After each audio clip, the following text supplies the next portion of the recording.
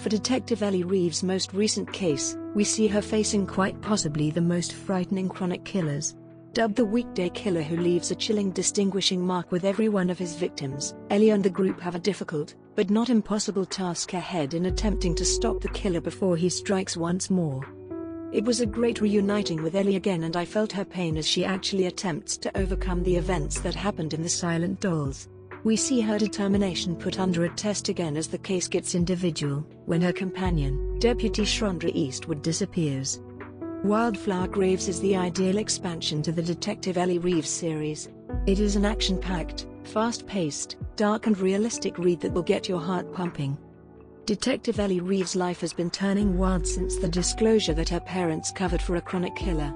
To get away from the whispers and stares, Ellie heads into the Appalachian Mountains for a break.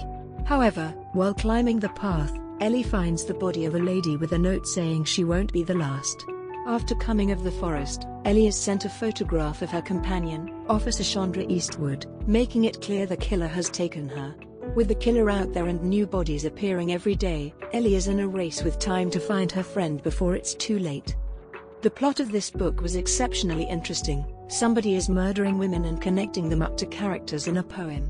I found the idea interesting, especially as the killer connects the victim's characteristics to the poem. The fact the killer was able to gather that much data about their victims to have the option to do that was creepy. There were a couple of individuals introduced all through the book as suspects, and I need to state I didn't guess who the killer was. I was so certain it was another person until the last uncover came. In general, I thought the plot was sensational and the pacing was very well done. Ellie keeps on being influenced by the uncovers toward the finish of the Silent Dolls, which certainly impact her activities all through this book. She is devoted to her work, yet she has a great deal of questions about her capacity to do that work when the community has turned on her. I was happy the writer incorporated the troubles Ellie was looking at, as to me it would have been extremely ridiculous if she go on as though nothing occurred.